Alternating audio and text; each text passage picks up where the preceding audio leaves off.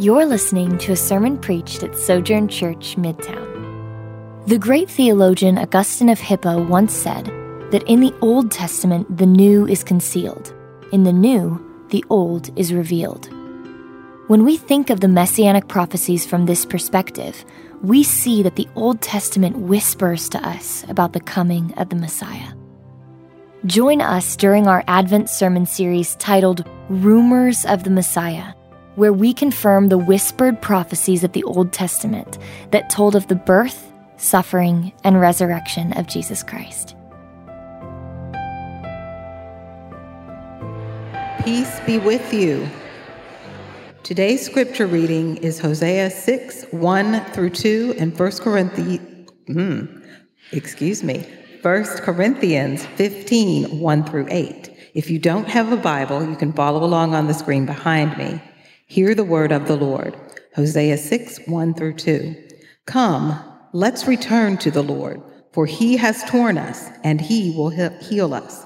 He has wounded us, and he will bind up our wounds. He will revive us after 2 days, and on the third day he will raise us up so we can live in his presence. 1 Corinthians 15, 1 through 8. Now I want to make clear for you, brothers and sisters, the gospel I preached to you, which you received, on which you have taken your stand, and by which you are being saved, if you hold to the message I preached to you, unless you believed in vain. For I passed on to you as most important what I also received, that Christ died for our sins according to the Scriptures, that he was buried, that he was raised on the third day according to the Scriptures, and that he appeared to Cephas, then to the 12. Then he appeared to over 500 brothers and sisters at one time. Most of them are still alive, but some have fallen asleep. Then he appeared to James, then to all the apostles. Last of all, as to one born at the wrong time, he also appeared to me. This is the word of the Lord. Thanks be to God. You may be seated. Let's pray together. Our Father in heaven, we are thankful this morning that you, because of your saving action in Christ, that you have broken into this present evil age. You have broken into our sorrow, and you've given us resurrection life through King Jesus. As Jesus Christ came willingly and died on the cross and absorbed your wrath reserved against our sins, and he, by your sovereign power, he was raised from the dead, and he reigns right now at your right hand, seated in the heavenlies, in bodily form. And Father, we thank you that we too who are in Christ have been risen from the dead, that your Spirit, through the preaching of the gospel, awakened our hearts and gave us resurrection life. And by that life, you seat us in the heavenly places in Christ as we continue to live in this broken world where evil continues to triumph. And Father, we feel that brokenness today. We feel it as we grieve for those who are suffering because they've lost life, those who have lost material things through these tornadoes that rip through our state. We feel that brokenness as we reflect upon those who have died in this pandemic or because of other tragedies that have happened. And we feel that brokenness, Father, in this present evil age as we wrestle with sin in our own lives and the burden that sin brings. And yet, Lord, we have hope today that we too have life in Christ as Jesus is alive. So we pray that by your Spirit, through this word, that you would give hope to your people And we pray, Father, that you would protect me from the devil and protect me from making Jesus look silly as I preach your word to your people. We pray in Jesus' name. Amen. God promises in his word to resurrect and to redeem his people. Our two texts this morning, Hosea chapter 6, verses 1 and 2, and 1 Corinthians chapter 15, verses 1 through 8, remind us of God's promise to resurrect and to restore his people through the most important event in human history, namely, through the incarnation of Jesus Christ, his perfect life on earth, his wrath-bearing death on the cross, and his victorious resurrection from the dead. As you remember from our sermon series in Genesis chapters 1 and 2 tells us that God created a beautiful world, a complete world, and as some would say, a perfect world. But Genesis chapter 3 tells us that sin entered that world, and consequently, God cursed the entire creation. But in Genesis chapter 3:15, God promises hope. He promises to crush the seed of the serpent by means of the seed of the woman. And God's plan to work out this work of redemption in the Genesis narrative does it by means of through Adam and Eve, their offspring, through Abraham and his offspring, and through David and his offspring as the story unfolds. And between Abraham and David, God graciously enters into a covenant with his people by giving them a law by which to follow in order to distinguish them from the other nations as his people. The Lord is abundantly clear in that law, in texts like Leviticus 18, verse 5, that if Israel disobeys the law, they would not live long in the land. But he also promises if they obey the law, they would have life. As you know, the Old Testament story tells us the life of Israel, the story of Israel is complex, isn't it? It's like our stories, right? We're complex. There's joy and there's pain. There's sorrow and there's rejoicing. And unfortunately, throughout the life of Israel, what we see in the Old Testament story is often their story is marked by disobedience to the Lord instead of obedience. To the point that the Lord himself promises that he would do, and in fact must do, what Israel cannot do, what no one can ultimately do, which is obey him to the degree that he demands. All have sinned, right? And fallen short of the glory of God. There's none good, no, not one, Romans 3. We all have turned aside. We all are like open tombs. When you rip open our spiritual hearts, you smell the stench that is inside of all of us. So the Lord promises us that he must do for his people and in his people what they cannot do. Namely, he will circumcise their hearts, Deuteronomy chapter 30, verse 6, so that they will obey him. He will write his law on the hearts of his people so that they will obey him, Jeremiah 31 and following. And he would spiritually resurrect the hearts of his people from the dead and put his resurrecting spirit in their hearts so that they would live. God promises that he would do these things by means of the new Adam, the perfect Adam, the new seed of David, the perfect seed of David, the new and perfect seed of Abraham, the perfect Israel, the perfect suffering servant, namely the Lord Jesus Christ.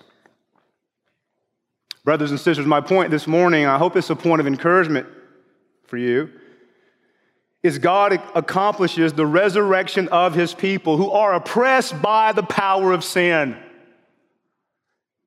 by means of the death and bodily resurrection of Jesus Christ from the dead. Now, my two texts are Hosea 6, verses 1 and 2, and I'll spend most of my time there, but I want to connect the redemptive dots for you by looking briefly at 1 Corinthians 15, verses 1 through 8, toward the end of the sermon. The prophet Hosea teaches us, here's some context. The prophet Hosea teaches us that Israel is in sin. Hosea depicts her as a spiritual prostitute who has been unfaithful to the Lord, her husband. Hosea chapter 1, verse 2. By the time of Hosea's prophecy to Israel, David's single monarchy has been divided between the northern kingdom and the southern kingdom because of Solomon's sin. He was David's son and successor to his throne. According to some interpreters, Hosea's prophetic ministry lasted over 2 decades.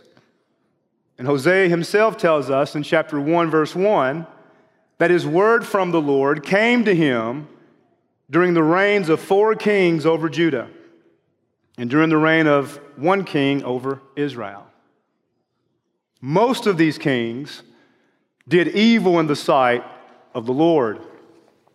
In fact, the reason there are multiple kings in this divided kingdom is because the monarchy was corrupted by sin. And as the Mosaic covenant promises, if some within the community disobey the law, the whole nation suffers judgment as a result. Consequently, Israel's sin against God and his law is why both the Assyrians in 722 BC took the northern part of the kingdom into exile, and the Babylonians in 586 BC sacked the southern part of the empire and took them into exile as they destroyed the first temple, a symbol of the Lord's judgment against his people in the southern part of the kingdom. Thus, as Hosea delivers this prophecy to Israel, both the northern and southern parts of the kingdom are in sin. And Hosea warns them that they are about to suffer the Lord's wrath as a result. However, in 6:1 of Hosea, the prophet urges Israel to repent. And he says, listen to 6:1 again.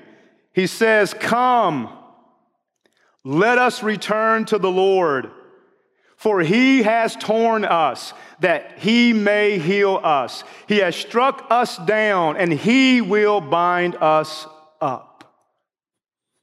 Brothers and sisters, here's an important word this morning.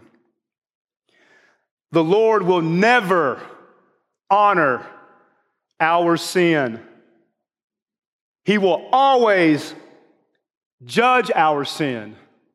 Our sin will lead to our destruction unless we repent. And even when we repent, sin leaves devastating consequences, doesn't it? Thankfully, in chapter 6, verse 2, Hosea offers hope to the Lord's people. And that's the rest of this sermon, it's hope. We know that neither Israel nor we obey the Lord to the degree that he demands.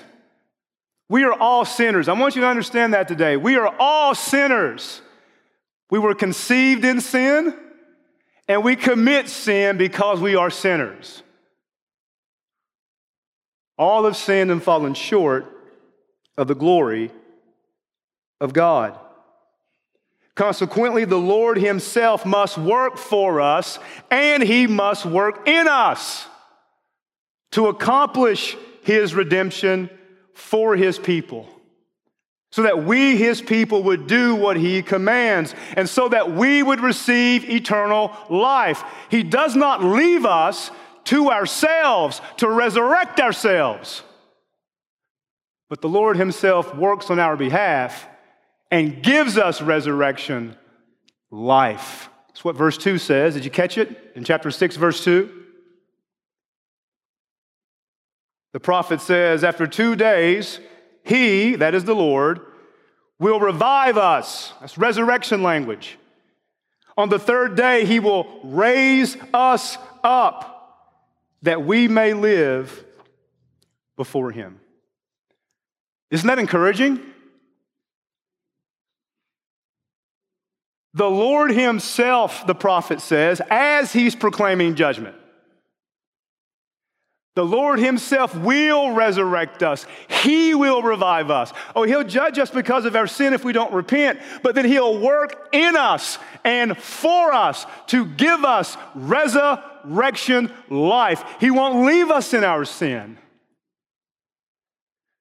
Brothers and sisters, I'm 43 years old, and I'm going to die soon.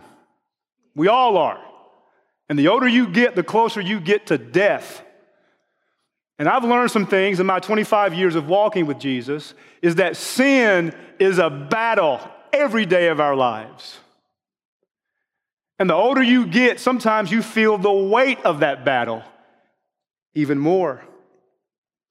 But the word of the Lord promises us that the Lord himself will work for his people and in his people to help us conquer the power of sin. He will resurrect his people. I want you to hear that this morning as you feel the weight and the discouragement that comes with Christmas. The Lord himself promises he has worked to resurrect his people.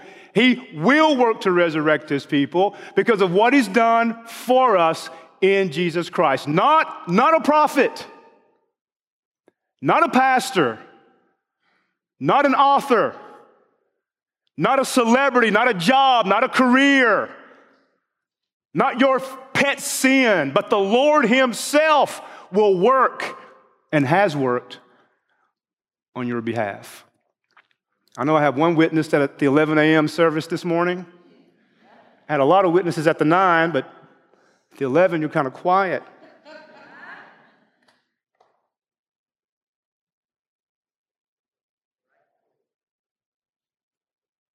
The Lord will work Ezekiel 36 and 37 in our hearts.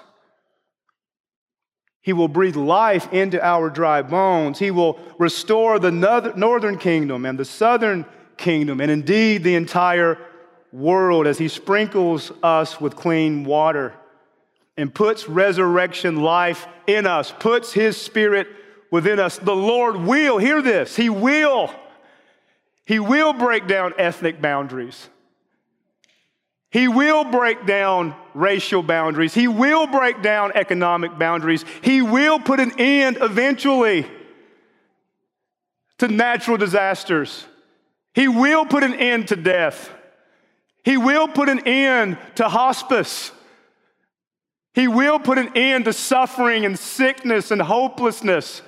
And he's already begun to put an end to those things right now in the victorious resurrection of Jesus from the dead, as the Spirit of God is living in your life and working in your life, enabling you to taste that future resurrection to come at the end of history right now in this broken world as you suffer.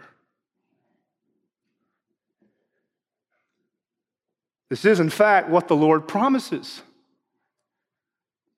that he would do. And this is, in fact, what Hosea himself says the Lord will do. We didn't read verse 3 in Hosea 6, verses 1 and 2, but I want to read verse 3 because it's important to the point that I'm making. And it is, in fact, part of the larger context of Hosea. Notice what Hosea says in verse 3. He says, let us know, 6:3. Let us know. Let us press on to know the Lord. Why? Now remember, in the context of Hosea, things are bad. Judgment is coming. Suffering is real. But the word of the prophet is to the people of God, press on to know the Lord. And here's the reason. His going out is sure as the dawn. He will come to us as the showers. Do you hear that? The Lord will come to his people. As the spring rains that water the earth. Brothers and sisters, Hosea promises that our Lord will give us, his people, resurrection life. And the New Testament says our Lord has done this through Jesus Christ.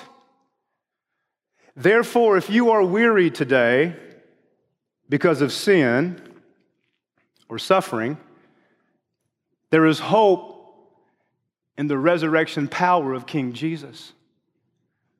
If you are tempted to let go of Jesus Christ because you're doubting that power, because of the suffering and sin that you see all around you, the prophet reminds us to press on to know the Lord. And that is what Christmas is about, isn't it? It's about this redemption that God has promised to give to his people. It's about this redemption that God has, in fact, given to his people through Jesus Christ. That in the midst of gloom and brokenness and darkness and evil, God has broken into this world and he has risen or raised dead people from the dead. Because he raised his son from the dead. So press on to know the Lord. His promises to save you are as certain as the rising and setting of the sun. You can, brothers and sisters, be absolutely certain that God has fulfilled the promises of Hosea 6:2 and King Jesus. You can be certain that because Jesus is risen from the dead, that you have been risen from the dead in Christ, and that you will rise from the dead physically when Jesus returns from heaven to earth.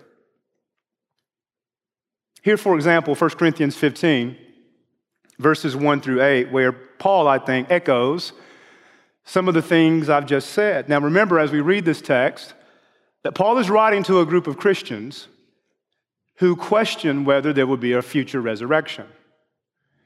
And Paul's entire argument is basically this: if there is no future resurrection of the dead, that's only because Jesus Christ himself did not resurrect from the dead. But here's how his argument goes. Because Jesus has risen from the dead, you can be confident, certain, that there will be a future resurrection of the dead, of those who have died in Christ. And let me just add that future resurrection of the dead has already broken into this world right now by the indwelling presence and power of the Spirit, which every Christian has ruling and reigning in his or her heart. Hear the word of God from 1 Corinthians 15, verses 1 through 8. Now I remind you, brothers and sisters, of the gospel I preached to you, which you received, in which you stand, and by which you are saved. If you hold fast to the word I preached to you, unless you believed in vain. For I delivered to you as of first importance what I also received, that Christ died for our sins in accordance with the Scriptures. And by the way, those Scriptures were the Old Testament Scriptures. Could have been referring to texts like Isaiah 53, Psalm 22.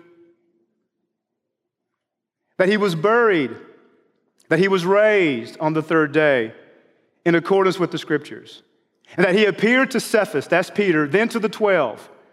Then he appeared to more than 500 brothers at one time, most of whom are still alive, though some have died. Then he appeared to James, then to all the apostles. Last of all, as to one untimely born, he appeared also to me. Saints, are you feeling spiritually dead today? Are you feeling spiritually sick? Are you feeling weary and troubled? If so, there's good news. Jesus Christ was born into this world. He lived a perfect life.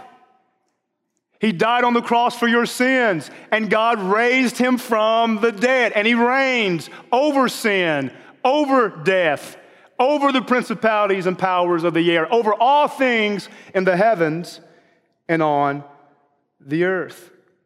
And if you are in Christ today, you too are seated with Jesus in the heavenly places, reigning with him over all things, even as you live on earth while evil continues to triumph. The word of the Lord is, I think, from these two passages, God has promised resurrection, and he has fulfilled resurrection for his people through King Jesus. Think about this for a moment. The same power, you still with me?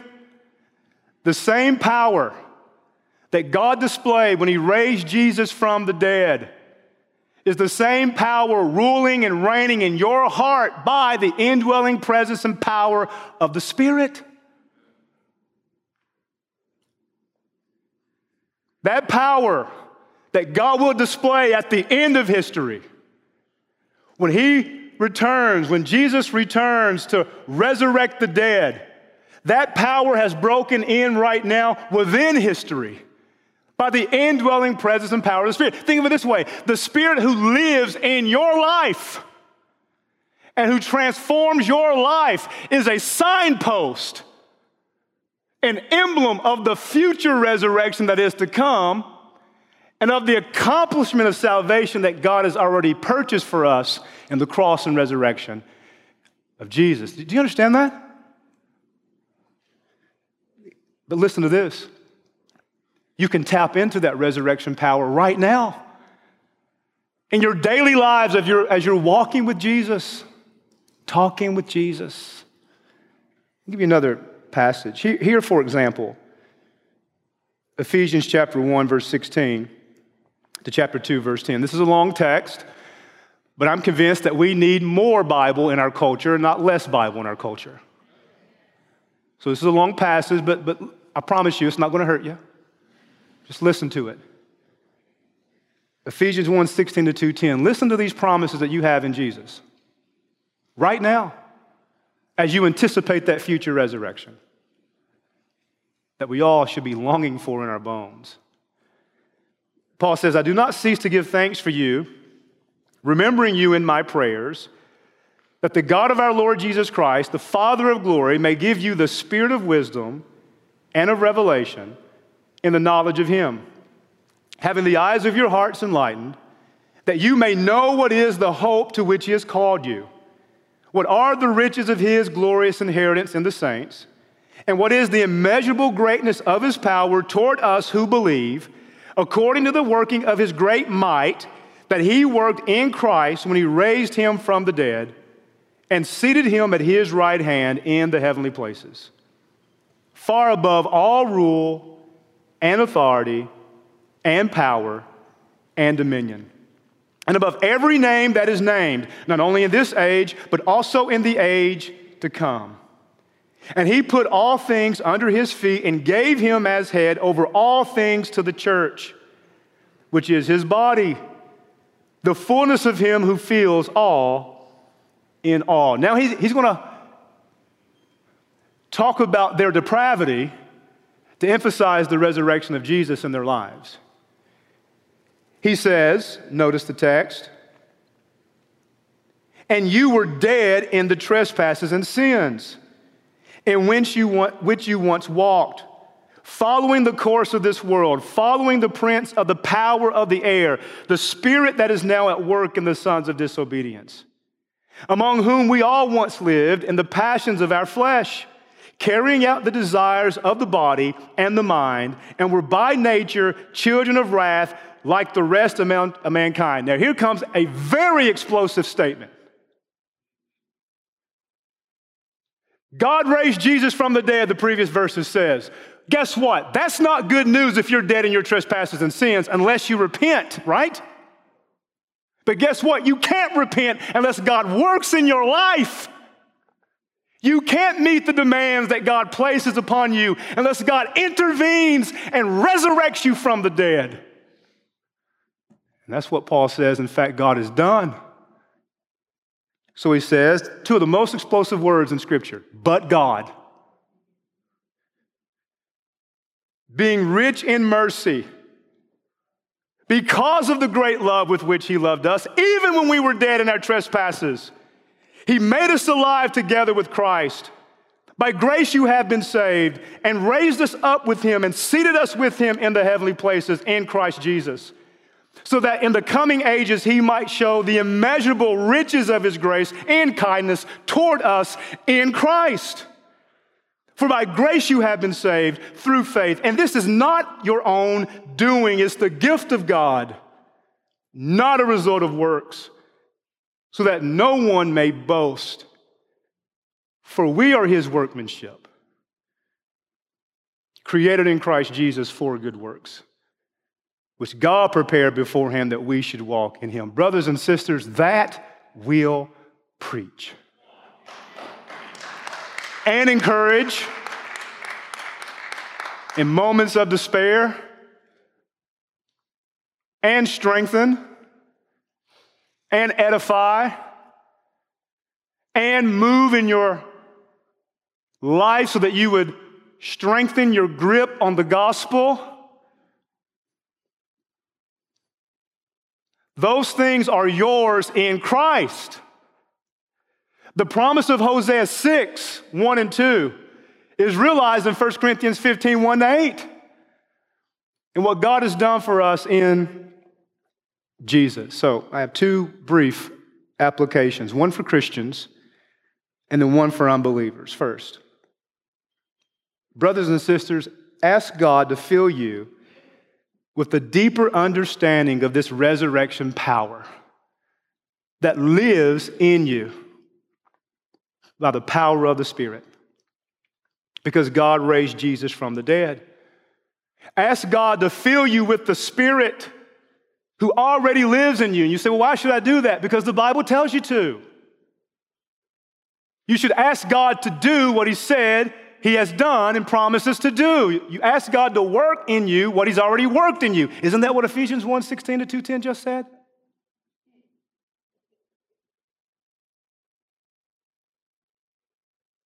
Tap into this power by regularly reading God's word, sitting at Jesus' feet, talking with him, listening to him, getting involved in the life of the church and putting in the necessary spiritual work to conquer the power of sin in your life. And with wisdom and grace and compassion, help others to tap into that resurrection power and to conquer sin and the power of the Spirit. Now, let me clarify something. I'm not saying the resurrection of Jesus is like a magic pill that just all of a sudden makes our lives perfect and happy. Life is hard. Sin is complex, is it not? There are a lot of people who love Jesus who struggle with sin. We all struggle with sin. Different kinds of sin. There are a lot of people who love Jesus who struggle with all kinds of suffering in this world. My point is not that if you just tap into the resurrection of Jesus and realize the power that's in your life by the power of the Spirit, that all of a sudden, magically, everything's going to be perfect. That's not what I'm arguing. What I'm arguing is that in the midst of that brokenness, the Holy Spirit has already broken in to give you resurrection power. So that if you tap into that power, by the power of the Spirit, through the means of grace I just mentioned, The Spirit will enable you to taste and see victory right now in this present evil age as you anticipate the victory that's yet to come at the end of history. And you don't have to wait until the end of history to experience that resurrection power now. That's my point. Does that make sense? So if I can just throw out a theological term, this is not an over-realized eschatology. This is an already not yet eschatology. What God has promised to do perfectly at the end of history, He's already begun to do it in part right now within history by the power of the Spirit. And I'm saying to you, brothers and sisters, that promise is yours in Christ. Second, I'm going to calm down now, okay? Trying to take on a new lead in life and be more relaxed. So I'm going to calm down. If you're not a believer, the invitation is for you to give your life to Jesus today.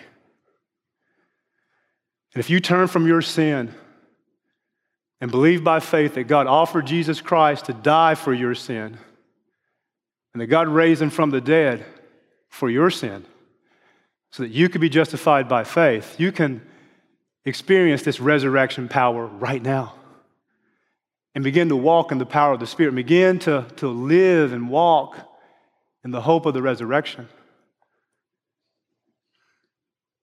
In closing, brothers and sisters, we were dead in trespasses and sins with no resurrection life. But in Christ Jesus, God has made us alive together with Christ. Therefore, let us press on with God's help and with the help of the people of God and following Jesus until the end of our lives.